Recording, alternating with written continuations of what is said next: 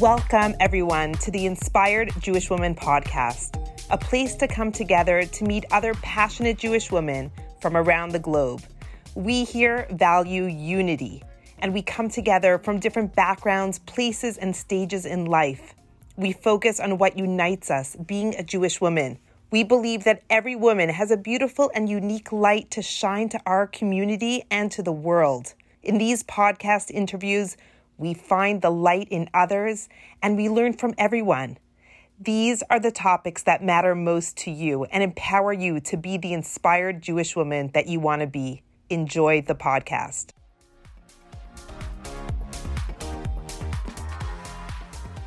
Hello, everybody, and welcome back to another installment of our Inspired Jewish Women weekly interview podcast. Today I have Meira Spivak coming to us. Hi, Meira. How you doing? Hi. Thank you so much for having me here. It's just truly an honor to be on one of Eve's podcasts. So thank you so much. Meira is a lot to a lot of people. I could read her bio or I could just go on and on about her. Chef extraordinaire, director of Oregon NCSY. Do you guys know what NCSY is? It's an incredible organization. Maybe Meira will tell us a little bit more about it. A lot of people ask me, what does it stand for? What is NCSY? What is that acronym? So I joke that it stands for Nothing Can Stop You. And that is actually what I go around telling people. But in truth, the acronym stands for the National Conference of Synagogue Youth. But because the acronym isn't really relevant anymore, we're international now, and we don't do events really in synagogues so much. So because of that, we kept the acronym just because we have a brand, but we don't use it anymore. But we're here to connect, inspire, and empower Jewish teens, meaningful programming. And I'll just share, and this is something I'm passionate about. We can't assume that the next generation is going to want to stay Jewish. So everything that we do that's Jewish has to be super fun and super meaningful. So that's really what we try to do, is just infuse meaning and fun into all of our programs. And there has to be really, really good food. Totally. I cannot even count probably the thousands of muffins that I have made over the years on our Shabbaton. So I wouldn't say it's all about the food, but it's kind of all about the food. So yeah, totally. NCSY is a national organization and it's been around for decades. It's really one of the most impressive organizations I've ever encountered. It's incredible just to see them take these Jewish sparks and light them on fire and see how they share that fire with the next generation. And wow, must be very meaningful work every day. I truly love my job. I really wake up every day just excited to start the day anew, whatever task it is. So it's really my privilege to help serve the Jewish people. So really, I love what I do. If we want this podcast to be all about NCSY, I can go on and on. It's truly, truly meaningful work. That's amazing. Beautiful. Today, we're going to be talking about something a little different. I don't know if you stumbled upon this. I'm not sure when this came to you, but we are going to be talking about a systematic, inventive thinking method of creativity. That's a mouthful. Yes. Yeah.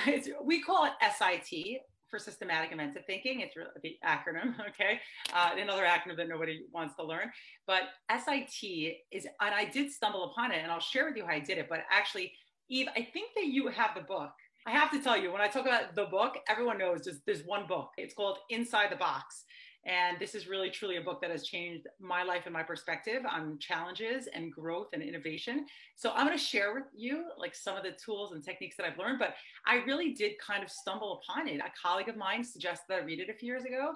And I said, sure, what is it? They said, just read it. I'm telling you, you're going to love it. And I was like, okay, I trust you. I'll just read it. In the beginning of COVID, when we met socially distanced on our front lawn, and I said, what have you been up with? And you're like, I'm really into this book. I'm really into this method. I'm creating. I've never been writing so much. Everything has changed. I'm flipping every model in my mind. You were on fire. And so I went that night and I ordered this book, and I don't think I got through 2 pages of it. I'm sorry to say. So technical.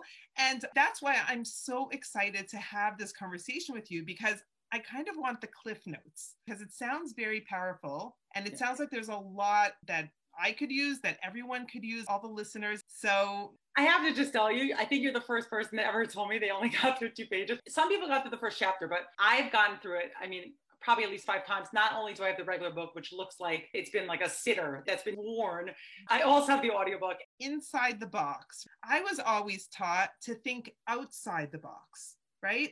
Exactly. Isn't that the way of creativity? Like, you have to get outside the box. You have to get out there. You have to be new, creative, cutting edge. Just like explain the title, the basic concept. Okay, so let me give you like a just quick history of brainstorming. Brainstorming was actually discovered or started by someone named Alex Osborne, okay? He was not appreciating the fact that people were not coming up with a lot of great ideas. So he invented this idea called brainstorming. And that's what the brainstorming that we're familiar with, right? You get in a room, everybody shouts out ideas. No answer is a bad answer. The crazier the idea, the better. You write it on the board. You can only say everything's great. No one's allowed to downplay anything. And that's what we're used to.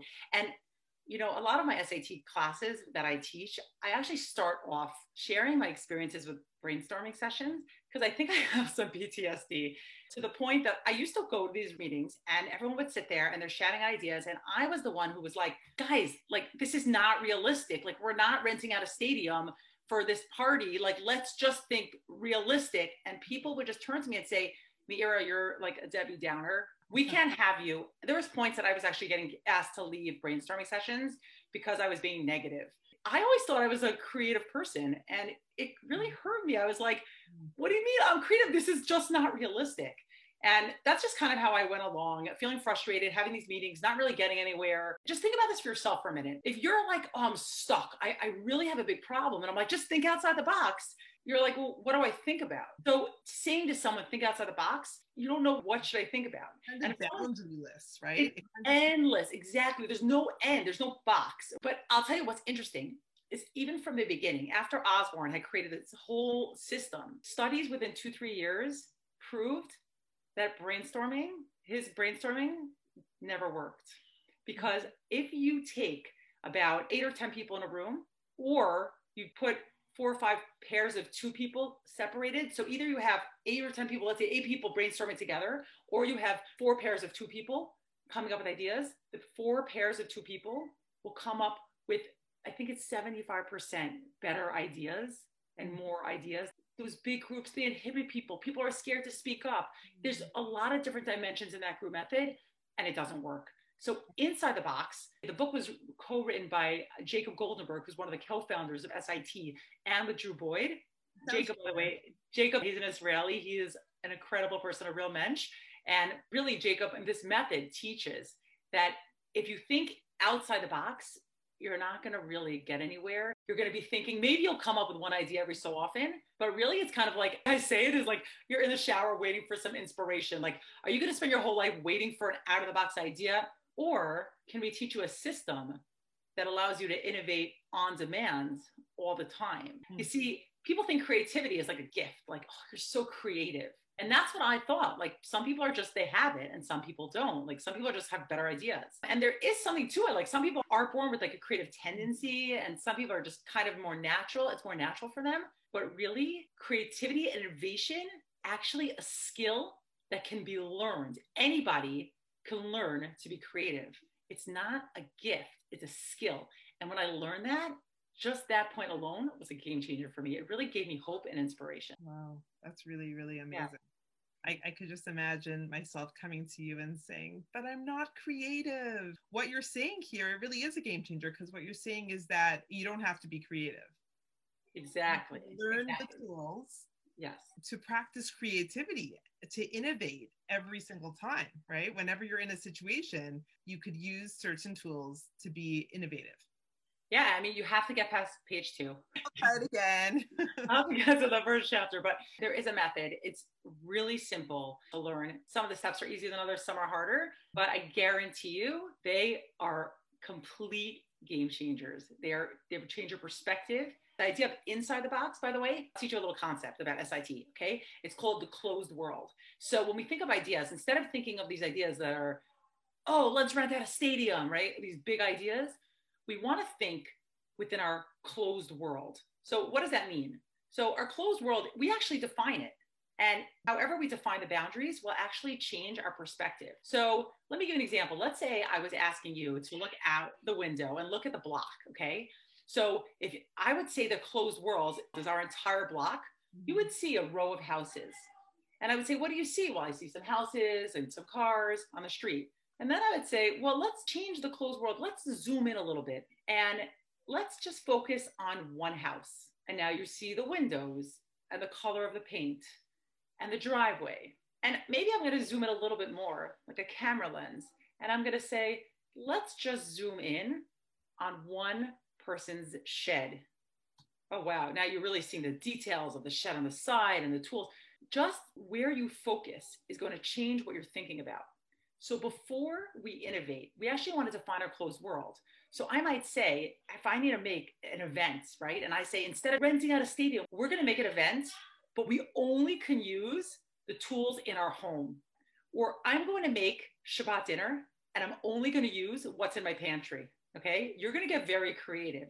If I tell you, go to the store and you can get whatever you want. So you pick up your box of rice and you get, but if I tell you, here's your 5 products and make the most creative Shabbat ever, that's going to be creative because you're limiting. The more you limit yourself and put constraints on what you're allowed to do, it forces you to be creative, right? Instead of saying, oh, money's no object. No. Say, let's come up with this awesome program and we only could spend $12, right? You're like, what? How am I going to do that? But if you figure it out, it's going to be so much more creative. Mira, you should make this into a TV show. I mean, the cooking shows where you get a basket of like all these random foods and you have to innovate.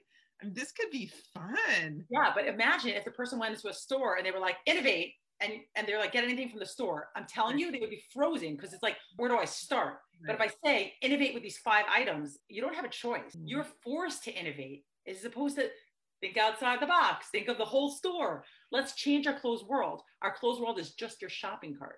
The more we narrow it down and constrain the brain, it actually forces us to be creative.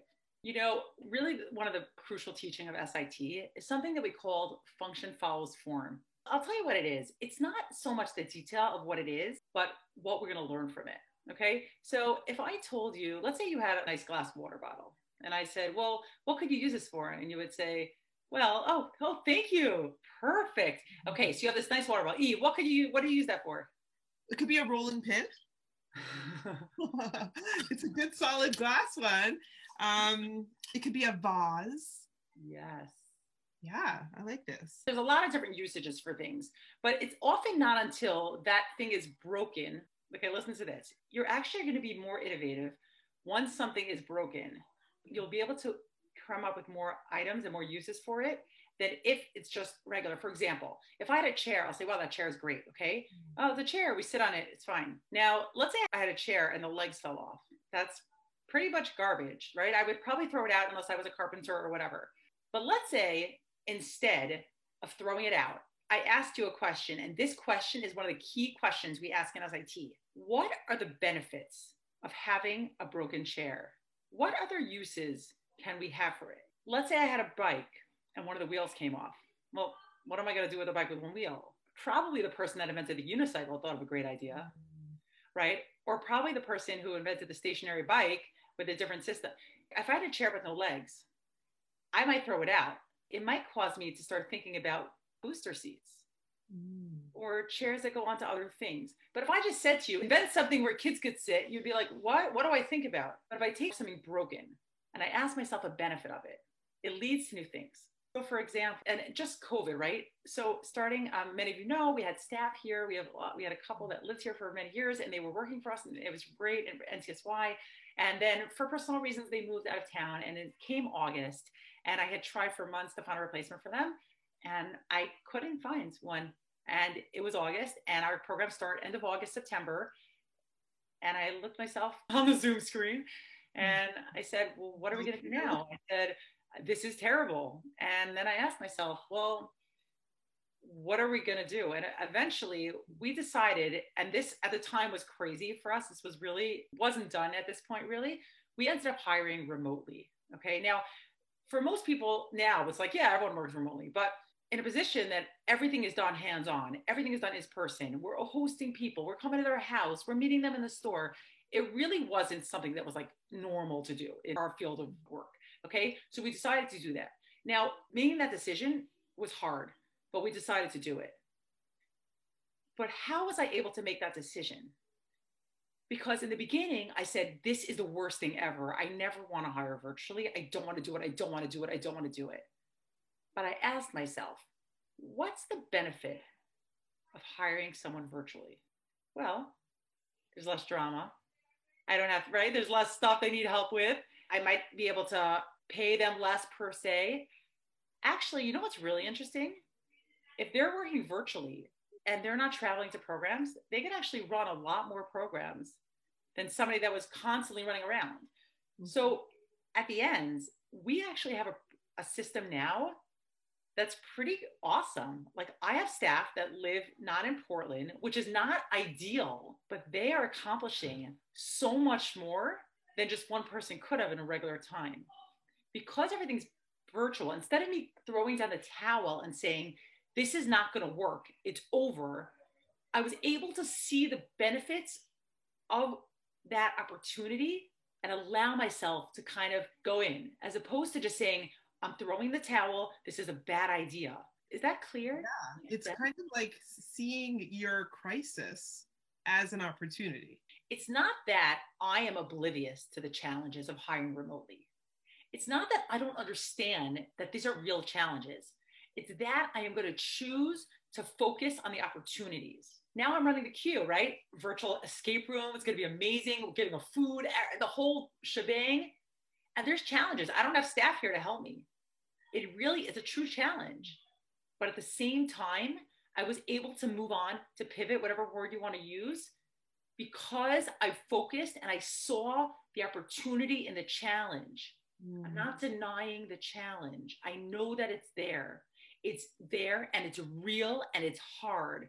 But if we're able to look to be future focused, and by the way, the companies that are future focused, we always make a joke, but half the companies are spending their time advertising and saying, we sanitize our pens, come to our office. That's not future focused. That's just help. I'm stuck. I think it was called TentMate. They were a tent company. Within like a few weeks of COVID, right away, they pivoted and their tents were being sold for drive-in testing zones. That's looking to the future. That's pivoting quickly because they weren't stuck saying nobody's buying tents anymore for events. They could have spent months saying, we're going to close down. Nobody's going to rent our tents anymore. We sanitize our tents. It's not what they did. They looked to the future and said, well, what can we be used for now? They faced a real challenge. They were about to go out of business.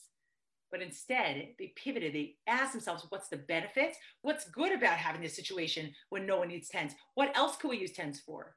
And right away, they pivoted and looked to the future. So it's a matter of perspective. The more I work on this, the more I see it, our biggest challenges are going to be our biggest opportunities.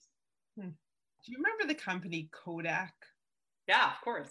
Is it still around? I don't see it much, but it used to be huge because you remember when we grew up back in the day, we had film, right? You would put it in the camera, like pull it, close the camera, it would wind. Do you remember? I mean, our kids wouldn't know what we're talking about if they overheard us right now. But I heard a story once from a friend of mine, Susan Kramer. She said that when things were going, when photography and cameras and all the technology, and Kodak was approached to kind of like up their game. And they kept saying, we do film. They never got with the times. Maybe it exists, maybe they still do amazing things, but they never really climbed the ladder of the technology in cameras, like the SD cards and all this amazing gigabytes. They stayed with film, and that was their choice. So I'm loving what you're saying, because as the world changes, as we change, as everything is constantly changing, I feel like the only thing that we could rely on is change itself.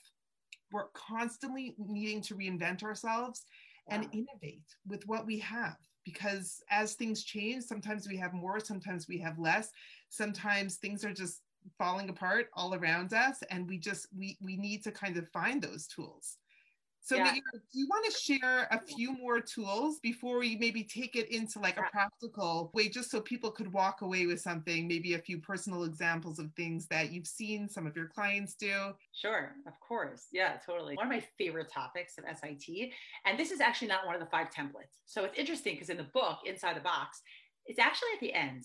And the, the two authors of the book actually had a little disagreement if it should be in the beginning or the end. I told them this must be in the beginning. It's really instrumental. So the tool is really called, if you've heard of something called a contradiction, it might be something you're familiar with, right? It's you have two things and they seem opposite. Like it can't be. How could both of these be opposite at the same time? How could they both be true? We go through this all the time. The example I love to give is this, and some of you might have probably said these words before.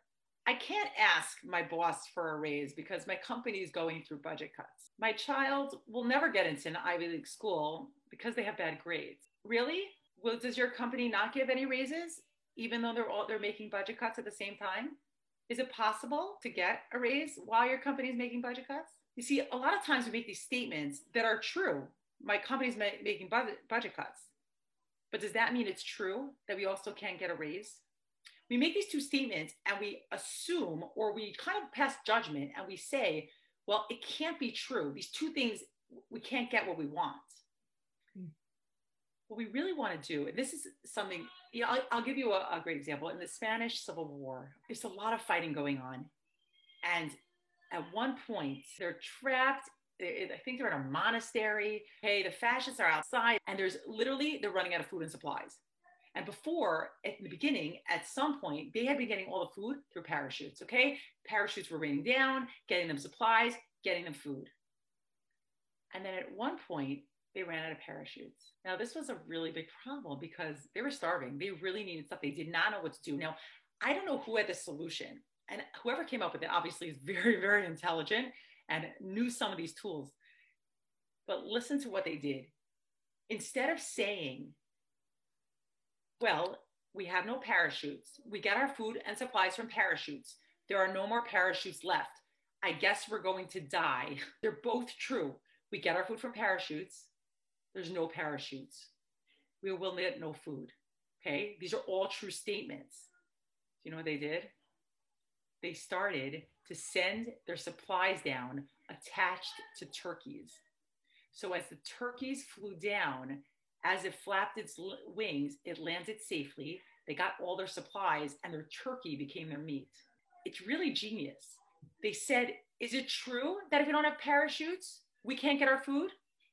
Is there another way to get our food besides for the parachutes? You like really traumatized turkeys. I know. They're all vegetarian after that. Okay. No, but I mean, this is also like another one of my favorite examples. Have you ever been to a parade? I grew up in New York. I used to go to like the Macy's Thanksgiving. So you go to these parades and how do they get people to stay out of the street? So usually they have these like metal barriers, right? Where people could only push up against a certain point. You see, when they made them, they had a problem because they wanted them to be heavy. It wouldn't fall over when people pushed against it. But they needed it to be light because they needed to transport them easily. How could we make something that's heavy and light at the same time? We can't. I guess we can't make it. There's a contradiction. We can't make something that's heavy and light at the same time. But then they realized that no, there's a false contradiction here. We don't need something heavy and light at the same time. We need something heavy when the people are pushing it against it and light when we carry it. So you know what they did? They have these fences and on the bottom, they have like these little metal bars or something that the people step on. So when people push against the metal poles, they're actually putting the weight on the bottom of the poles on the base, and they are holding the bases in place. The people themselves are now giving it strength. We would think we need it light and heavy at the same time. We don't. So what do? They made something that's light when you carry it, and the people make it heavy. You see, how do we apply this to our own lives? We look around and there's so many things that we say, this is impossible. Anytime you see and you say something and go, this is impossible, that should be a buzzword for, I bet there's a false contradiction over here. Because almost every contradiction is false. It's just a limit that we put on ourselves. Whenever we say, I can't do this, there's no way out, there's a way out. You just need to know what it is. Now, what SIT does is teaches you 5 templates or 5 ways out. But even before you know any templates, let's say you know no steps, it doesn't even matter. Just knowing that nothing is impossible, and impossible is a buzzword for opportunity. I'm possible. I'm possible. Yeah, I love it. I love it. It's truly, you know, it's a little bit esoteric in the beginning when you think what contradiction in this, you know, and again, in the classes that I teach, we get much more into detail with this, but just when you hear yourself saying, I can't, it's opportunity. There's a false contradiction over there. I can run programming because I don't have staff that's living here. My program can't be successful if I don't have staff that's living here. My fundraiser can be innovative if I'm online. Whatever you use that can't word, really? It can't be? Is it possible that there's a way we just have to figure it out? So now that I learned SIT, I have this like extra confidence because I know that I have these tools in my pocket. So anytime we need to innovate, I'm like, bring it on. I have 5 tools. Like one of them's got to work. Again, I think confident is that word. Like I walk around, I always thought I was a creative person, but now I have those tools to innovate on demand. So contradiction is really important, but I think there's really a theme, and SIT and learn about it more and more. And even though the point of SIT is to teach you how to innovate on demand, when you're able to see your challenges as your opportunities, when you're able to identify your challenges and literally know that once you identify them, you're on your way to solving them, you're light years ahead, even with no strategies. So when you have those strategies, it's a game changer. Could you give us one example, either something that you yourself saw in your own work or life, or in one of your clients that you've helped with this? I have a great story. So I was doing a workshop for a camp. I run a sleepaway camp, Camp Kesher, and I also work in a sleepaway camp for many years, Camp Nagila, Midwest. So I have a lot of camp experience. And I was actually doing a workshop for a camp this was in the beginning of COVID, okay? So they were still gonna run, and they actually, I think they did run on some level, but it was really, really fascinating. This was for a boys division, and we were speaking, and I said to them, you know, I don't know how to bring this up in a fun way, but I know you're very into sports in your camp. And what would happen if the CDC came out and said, there's not going to be sports in camp this summer? If I could have screenshotted all of their faces, they were like, wait, what? And I'm like, well, you know, it's possible that the CDC can come out and say, we can't have any contact sports. There were people I had people yelling at me, well, we should just close down. You want to close down your camp because you can't have sports? This is what we do. We're a boys camp. All we do is sports. I can't even share, begin to paint the picture of what this was like. I mean, but literally, let's close the camp. And I said to them, I'm like, let's do this right. And first we went through the steps of SIT, and this was using the subtraction method. But I said to them, what are the benefits of not having sports in camp? And that's when the discussion started to get exciting. Because finally, one of the guys piped up and said, well, wouldn't it be nice for all those kids that weren't good at sports to actually have a chance to shine this summer? And then another, well, what about all those other programs we always said we were going to, those life skill programs we always wanted to develop? Oh, and what about that wilderness program that we had said? Do you think we'd be allowed to run a 5K? You know, that music department, we were going to make a big production and it never happened because we were so busy with, by the time we finished this discussion, they were so excited about the opportunities that camp could portray. The whole workshop is 90 minutes. I mean, it was screaming. One of the staff literally almost lost his job. Was like, if there's no sports, I am not even coming to, I mean, the director was like, if you want, we could talk later about people's jobs in the summer. It was awkward, okay? And at the end, people were like, okay, you know, we could run a 5K this summer and we could make a music program and we could teach life skills, and it's not going to be the same. And this is the message. It's not the same. It's not the same that I hired virtual staff, and the online event is not the same, but it doesn't mean that there aren't advantages. And it doesn't mean that it can't be awesome. We're so stuck, and fixedness is a big piece. We're so stuck on the way things have to be and always were, that it's hard for us to get past it and to pivot and to look for the future. But if we're able to say, yes, this is a challenge, or yes, this is terrible, and not but, and it's a challenge, but you know what? There's going to be advantages. We're going to have 100 kids this summer that are going to shine because they're not good at sports. And then the kids that can't it is what it is. We're going to do a biking program. We're going to make a whole camping trip. It's not going to be the same, but it could still be awesome. Amazing. So amazing. Yeah. Thank you for sharing. What a great example. Yeah. I mean, it happens all the time. And it's really, again, the word I use is game changer, because it just is. You go in one way and you come out transformed. Wow. Amazing. Thank you so much. Is there anything you want to end with? A piece of advice? Again, I probably am naturally still the Debbie Downer. I am the person that will see every negative thing in every situation. And I'm a realist, and I do it not because I'm trying to be negative, but because I love fixing things. Like I love, it could be better, but really it's just knowing that there's an opportunity. It's not the same, but there's always something there that you can grasp. And it's a choice that you're going to have to make. Do you want to be the kind of person that just complains or gets stuck? Or do you want to be the kind of person that finds that one opportunity and grabs onto it and, trailblazes ahead? It's a choice. What kind of person do you want to be? Amazing. Amazing. So great. Thank you so, so much. Yeah. Fabulous. Very well spent half hour together. Just in case some of our listeners want to find you and hear more. So you offer an hour and a half, what is it, a workshop? Yeah, I mean, I have a bunch of different programs that we do. I mean, there's different workshops, there's different classes, the master classes, which actually teach all of the tools of SIT. So, feel free to contact me. I, help businesses pivot and whatever you need anyone who, I have a lot of experience in different areas. So, definitely you could check out my website, meiraspivak.com, subscribe for my blog. I try to write weekly on innovation topics and also post on social media. I so appreciate you inviting me here and, just being able to.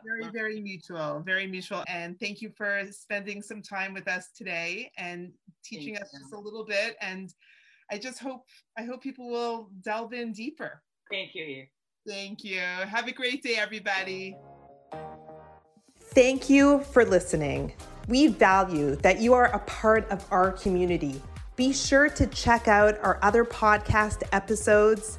And to learn more about the work that we do at Inspired Jewish Women, please check us out on Facebook, Instagram, and on our website at www.inspiredjewishwomen.com.